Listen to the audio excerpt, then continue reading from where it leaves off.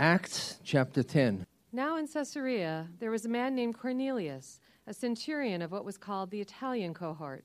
He was a devout man, revering God with all his household.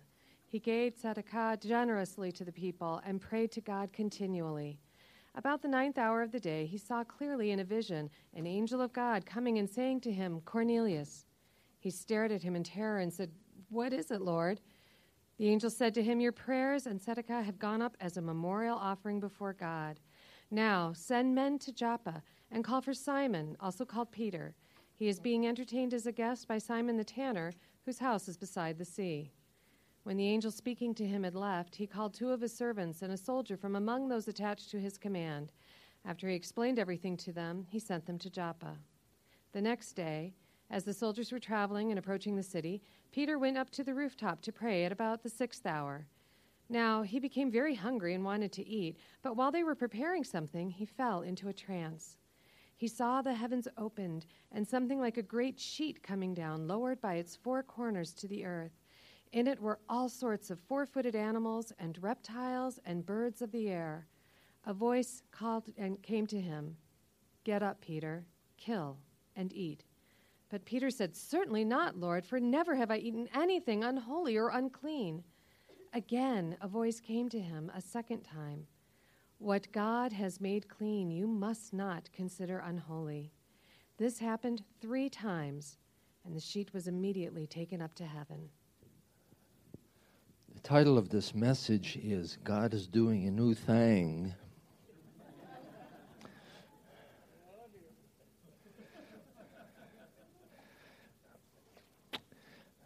I'm not exactly a rapper, but I thought that this would capture your attention, which it evidently did. The point is not about becoming something we're not, but learning to recognize the reality that God is working. And we are often so oblivious and preoccupied with our life, with other people's lives, and we really are not able to see the fact that God is at work. And I'm like most people, or all people, not particularly observant until I see something that comes a couple of inches from my nose. And by the way, before I forget, wanted to be sure and recognize and welcome and love upon one of our ministry folks from Israel, Rose Quackenbush. Stand up, dear. Come on.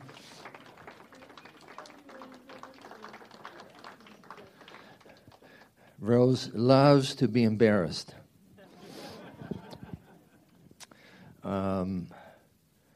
So part of the picture for us is having our eyes open to see the fact that God is alive and well and doing things beyond us. And I've been getting some extra lessons in that. It's pretty cool. But like anything that God does, we get stretched. And we don't like to be stretched. You know what I'm saying? A couple of weeks ago, actually one Shabbat ago, as I was getting ready to come, Joy calls out to me. She is leaving already, and our garage door is in need of serious ministry. And so she took off, and I came and pushed a button, and the garage door looked like it was going to explode on me. You know, the cables and the rollers and so on, and so we contacted a company that came on Saturday at 5 o'clock, and because we had to have it available on Sunday, by Sunday, and Joyce says, "Oh, the guy's here." So I come out, and he's wearing a big Star of David. And he opens his mouth, and I know that he is a paisan. And so we start to chatter in Hebrew and find out his name is Etzion, and he does the business, does a good job. And then after he's done, we get to talking about life. And come to find out this fellow was raised Orthodox in Jerusalem, but he fought in the war in Gaza in 2014, and his brother died in a motorcycle accident. And both of those events pushed him over the edge, and he became totally secular. And interestingly enough, he has some kind of a notion of the possibility that someday God might zap him, and if that were the case, then the natural thing for him to do is to become Orthodox again, and in the form of Chabad. Chabad, if you're not aware, is an outreach, not like our kind of outreach, but outreach to unaffiliated Jewish people, not with the good news of Yeshua, but with the good news of Torah. And I simply looked at Etzion and I said to him, I anticipate that at some point God would grab a hold of you, and that the result might not be you ending up in Chabad. And I thought to myself, this was such a divine appointment. It started out with, God, how would you let this happen on Shabbat? As I'm starting to get ready. And part of what God had to do some deprogramming with me is that in all the years of ministry at Yeshuat Zion, either Friday or Shabbat morning, some crisis took place. And particularly when we had issues with our daughter, more often than not, it took place on Friday or on Shabbat. And so part of my inclination was to slip into Eeyorism. You know what I mean? Oh, we have warfare, and just as we're preparing for Shabbat, and the evil one is working and pushing buttons and so on and so forth. And I was blessed, not initially, didn't think I was blessed, but I was blessed that our associate Rabbi David challenged me and said, well, it's kind of a self-fulfilling prophecy. And I realized, the issue isn't that so much as it is the recognition that what defines our life is not the fact that there's craziness and wackiness and there is evil out there lurking and engaging and doing all kinds of things. What defines our life is that the Lord is El Elyon, God Most High. Yes? You're not sure? Which simply means that in any and all situations, somehow, God has mastery. And so, when we go through difficult circumstances, we don't park on the difficult circumstances, but we say, Lord, what is it that you're doing and that you want to do, the good things that you're doing, and how do you want to take this situation that seems disastrous and turn it for the good? Because that's what the Word of God says. And so that for me has become more the defining mindset. Because reality is, you live long enough, things happen. Things. You know what I'm saying?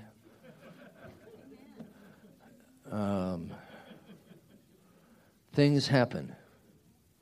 I'm not going to use the more profane version of that.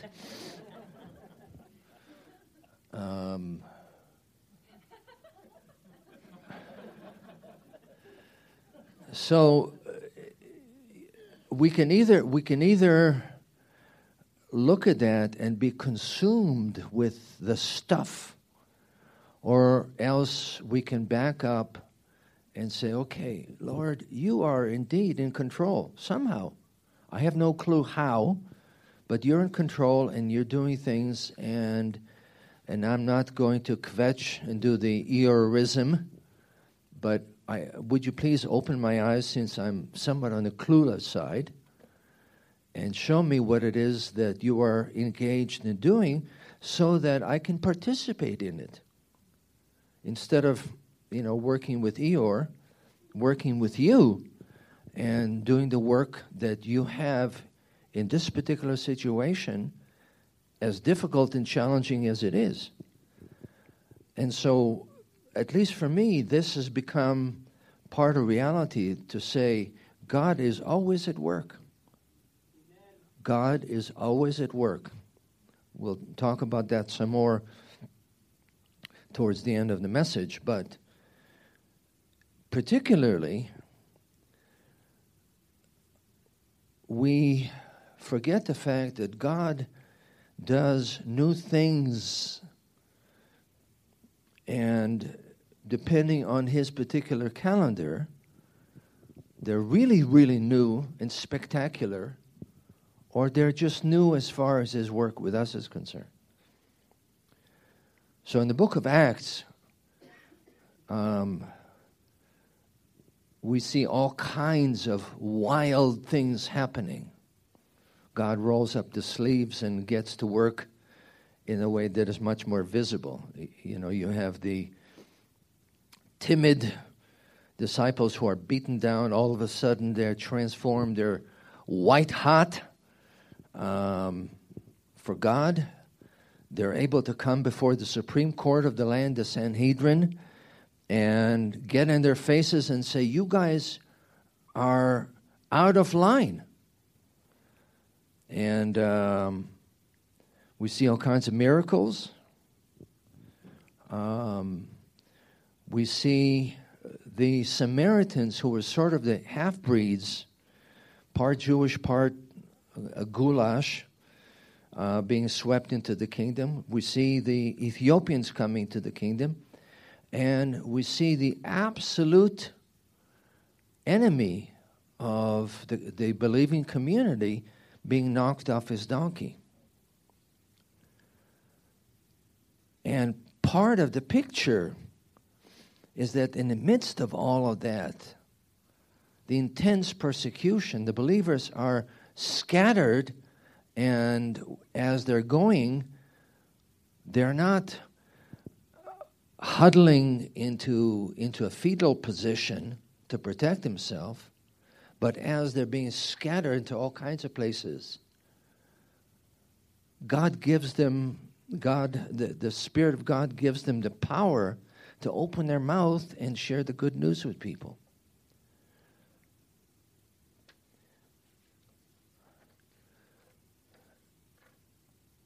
But yet, this is still impacting primarily the nation of Israel. Very, very few non-Jews, proselytes on Shavuot, the Samaritans, and so on.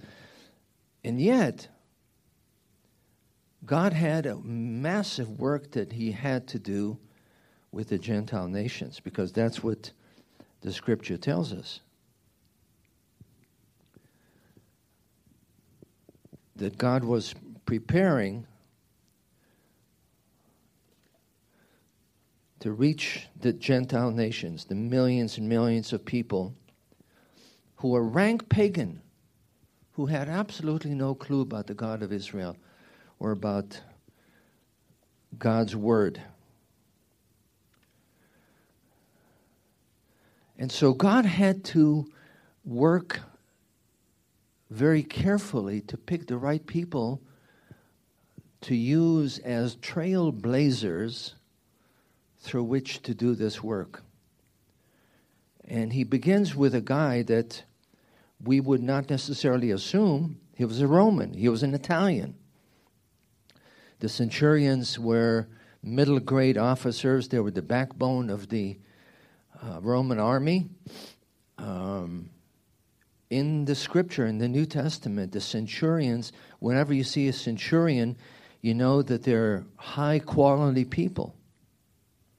More often than not, they're people who are God-fearing and who have good relationship with the Jewish community. So Cornelius then would be the right person to be a bridge builder.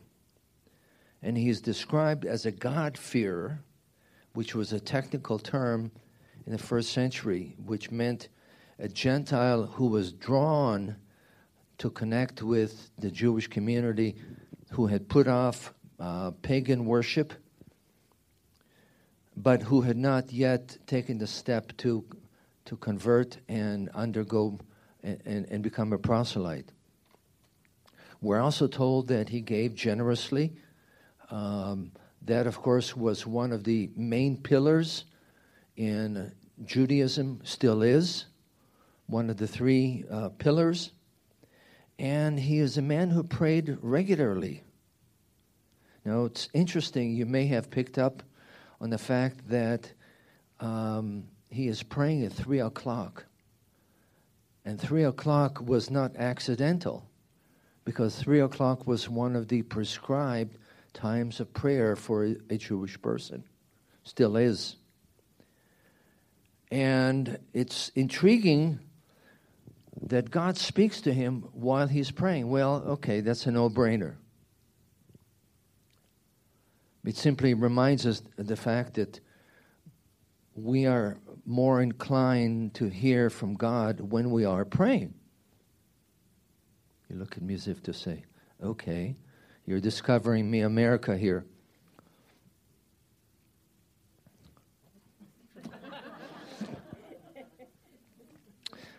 And the angel said to him, your prayers and gifts to the poor have come up as a memorial offering. And this, by the way, is a phrase that came out of the Torah of Leviticus specifically, that had to do with the grain offering, the incense offering, the bread of the presence, which the King James calls the shew bread.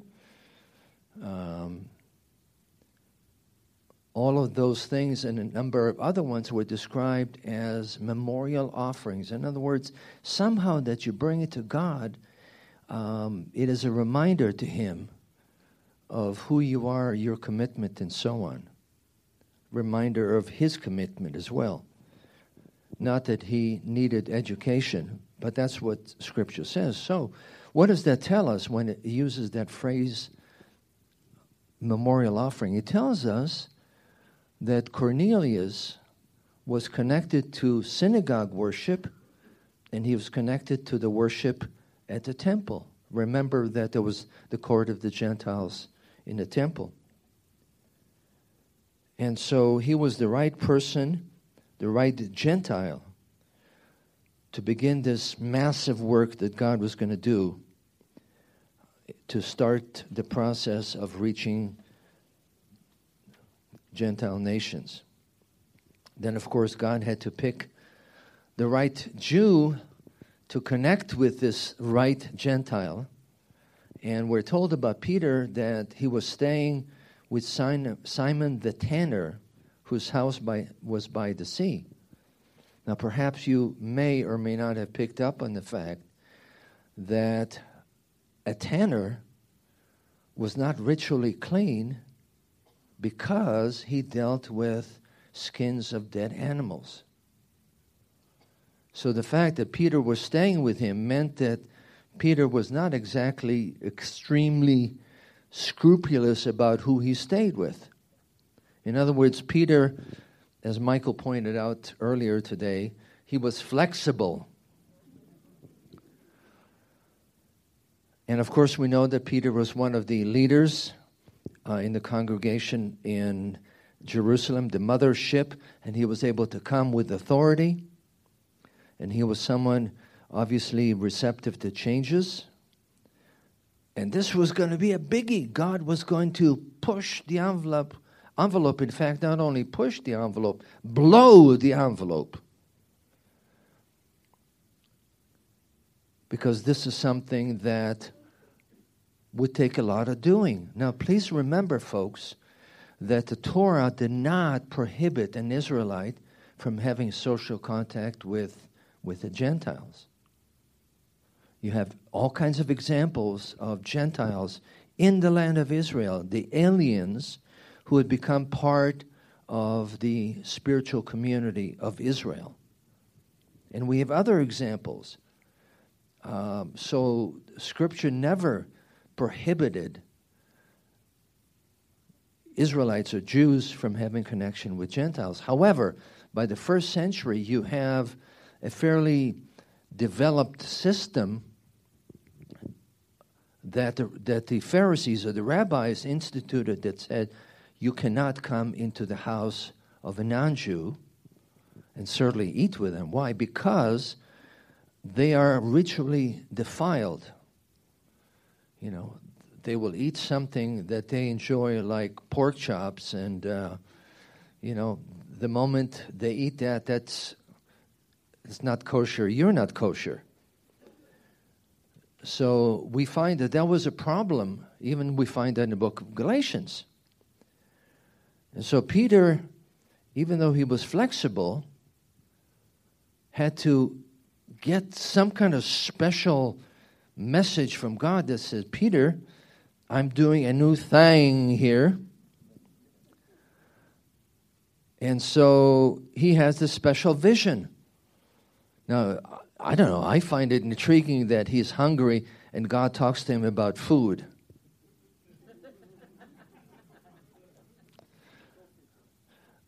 It makes perfectly good sense. However, what folks who are not part of the Messianic community look at that and they say, wow, that was a spectacular vision. Wow, God talked to him about eating all these cool things. Well, from a Jewish perspective, that was not a vision or dream. That was a nightmare.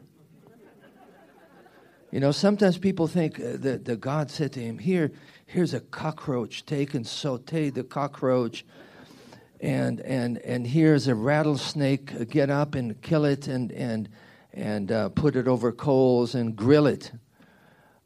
For Peter, this was a nightmare. God was asking him to do something that God prohibited the people of Israel from doing. It's like irrational, illogical. Please explain. And God did. Now, I find it intriguing that God had to repeat the message 3 times. Just like Yeshua had to repeat the message 3 times in the book of John, where he says, do you love me? Do you love me? Do you love me? And Peter had to be convinced because this is big stuff. It was first started with, get up, Peter, and kill and eat.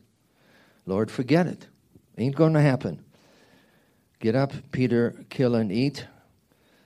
I've never eaten anything impure or unclean.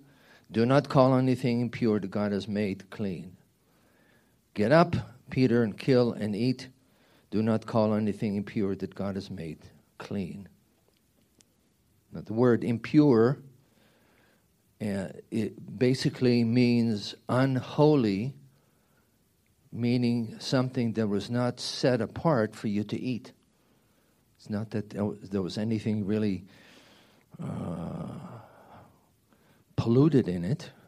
The other word has to do with eating things that are not appropriate, are unclean, like eating something that came from a dead animal. So the Spirit of God tells him to get up and go with the 3 men who came. Now, I chuckle sometimes by the way this is presented by fellow believers, because they look at the vision and they say, God told Peter that from this point on he could enjoy ham and cheese sandwich and Passover. That Yeshua said all foods are clean, so therefore you guys who persist on keeping some form of kosher, you guys are not doing what Yeshua said, and you are ignoring what God said to Peter. Except that in this chapter and in chapter 11, when there is a description of the vision, nowhere does it talk about food. Nowhere is Peter saying, God gave me a vision and he told me that I can eat anything I wanted to eat, so here I am. The same thing in chapter 11 when he tells the story to the folks in the mothership in Jerusalem. What he's saying is, God said that for the sake of impacting non-Jews, the Gentiles, that I should be willing to lay aside my scruples, even something that is very strongly customary, traditional, so that I can come in and talk to them and share my heart and tell them about who Yeshua is.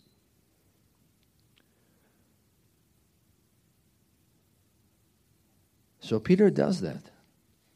Peter comes to Caesarea, which was somewhat like a Roman colony, and then he begins to share with the people who are there at Cornelius' house.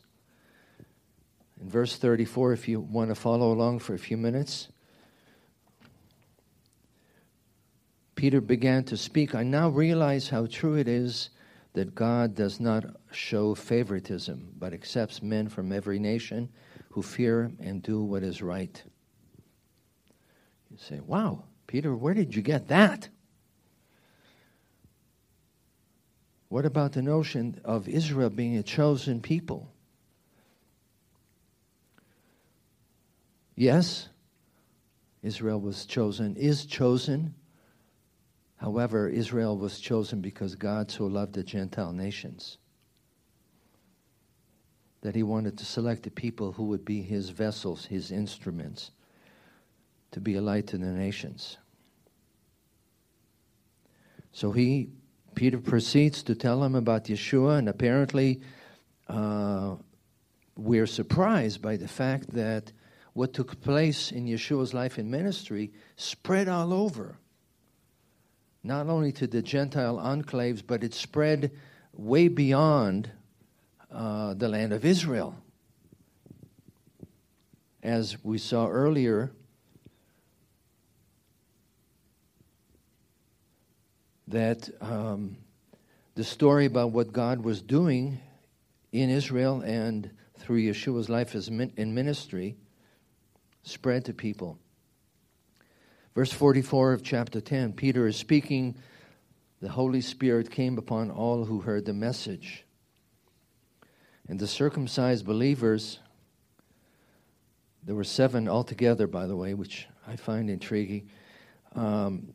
Those who came with Peter were astonished that the gift of the Spirit had been poured out even on the Gentiles, for they heard them speaking tongues and praising God. So these Jewish believers not know that God had a plan for the Gentile nations? They did. But they simply had absolutely no clue how it was going to happen. So were they ethnocentric, in other words, anti-Gentile and preoccupied with Israel? No, they just had no clue, because for them, in order for a Gentile to become part of the kingdom, they had to become part of Israel. They had to undergo conversion.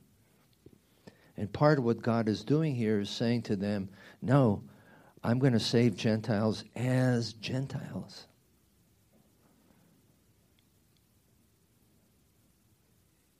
And again, Peter and the rest of the Jewish disciples who came with him had no clue when they came, but now they have definitive evidence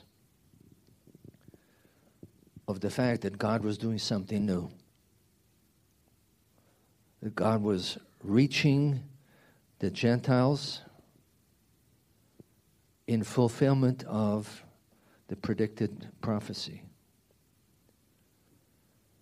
And you know, I want to park on this for just a moment or so. Sometimes we grow in our relationship with God, and we have some kind of discernment that He is at work in our life. He wants to do something. And we accept it cognitively somewhere in the upper cerebrum. But in reality, we really don't accept it because we have no clue how it's going to happen.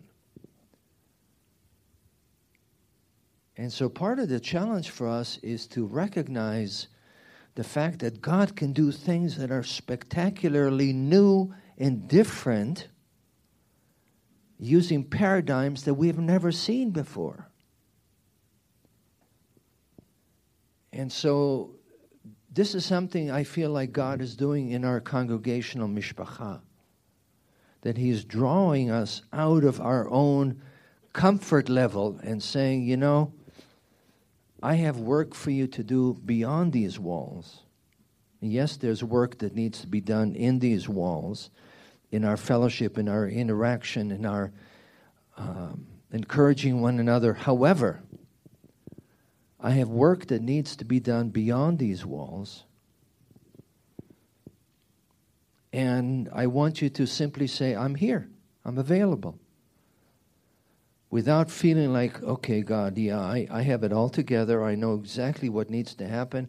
I have a plan. I have a strategy. But rather simply say, God, okay, I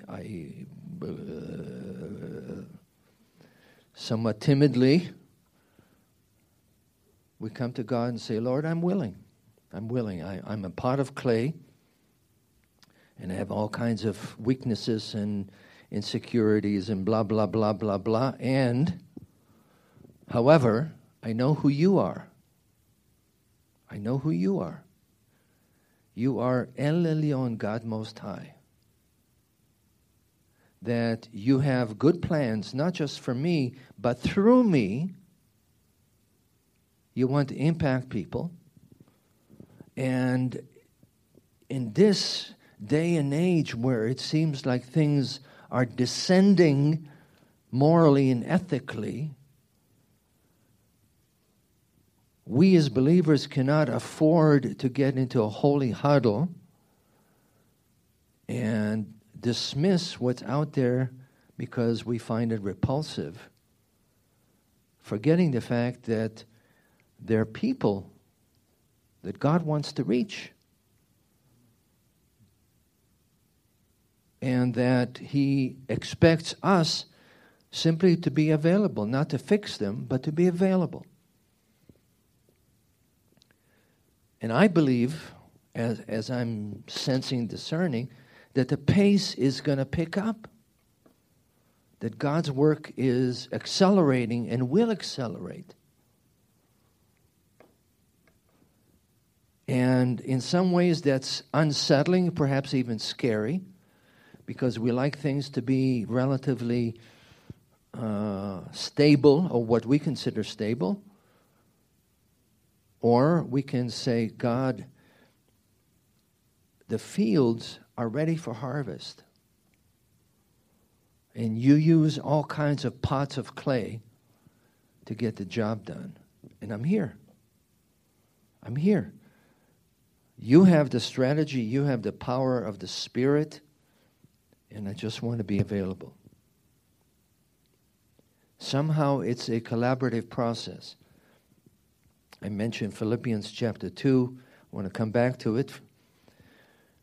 We sometimes focus on work out your salvation with fear and trembling, with awe and reverence, and we stop. which puts the 800-pound gorilla on our shoulders, forgetting the next phrase, for, in other words, the reason why we can do that is that God is at work effectively to act and to draw out your will, your decision-making process according to His good purpose.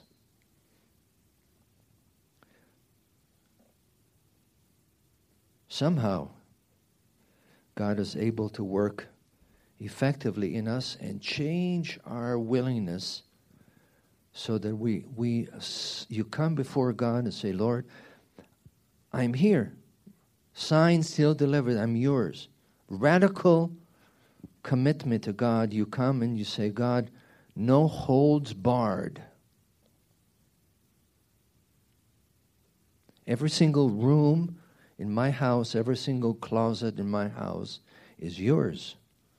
Even the ones that have cockroaches and spiders and skeletons and so on. Because I am unconditionally yours. Then we step back and see what God wants to do. Why? Because it's all Him. It's all about Him.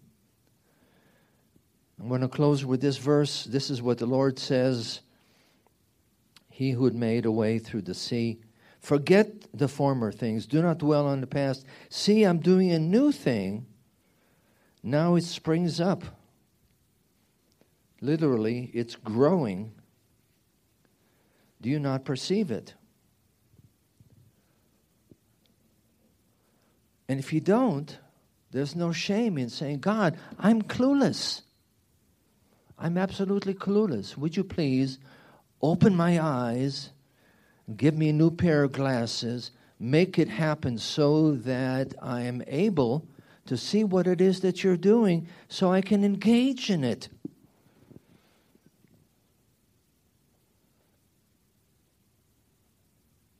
You don't come to the Lord and say, Lord, who am I? You should pick someone else who is cuter and more intelligent and more dynamic, etc. You don't say to God, God, you want me to do what?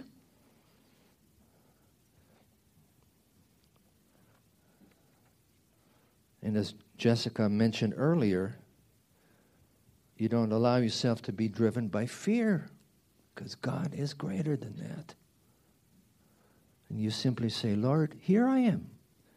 Here I am. And if you don't get it, folks, ask God to give you a greater sense of urgency, because we live in times that require you and I to be available to God's work more fully, more intensely, for His kingdom to expand. God has been doing new work. He wants us to be part of the process. Let's pray.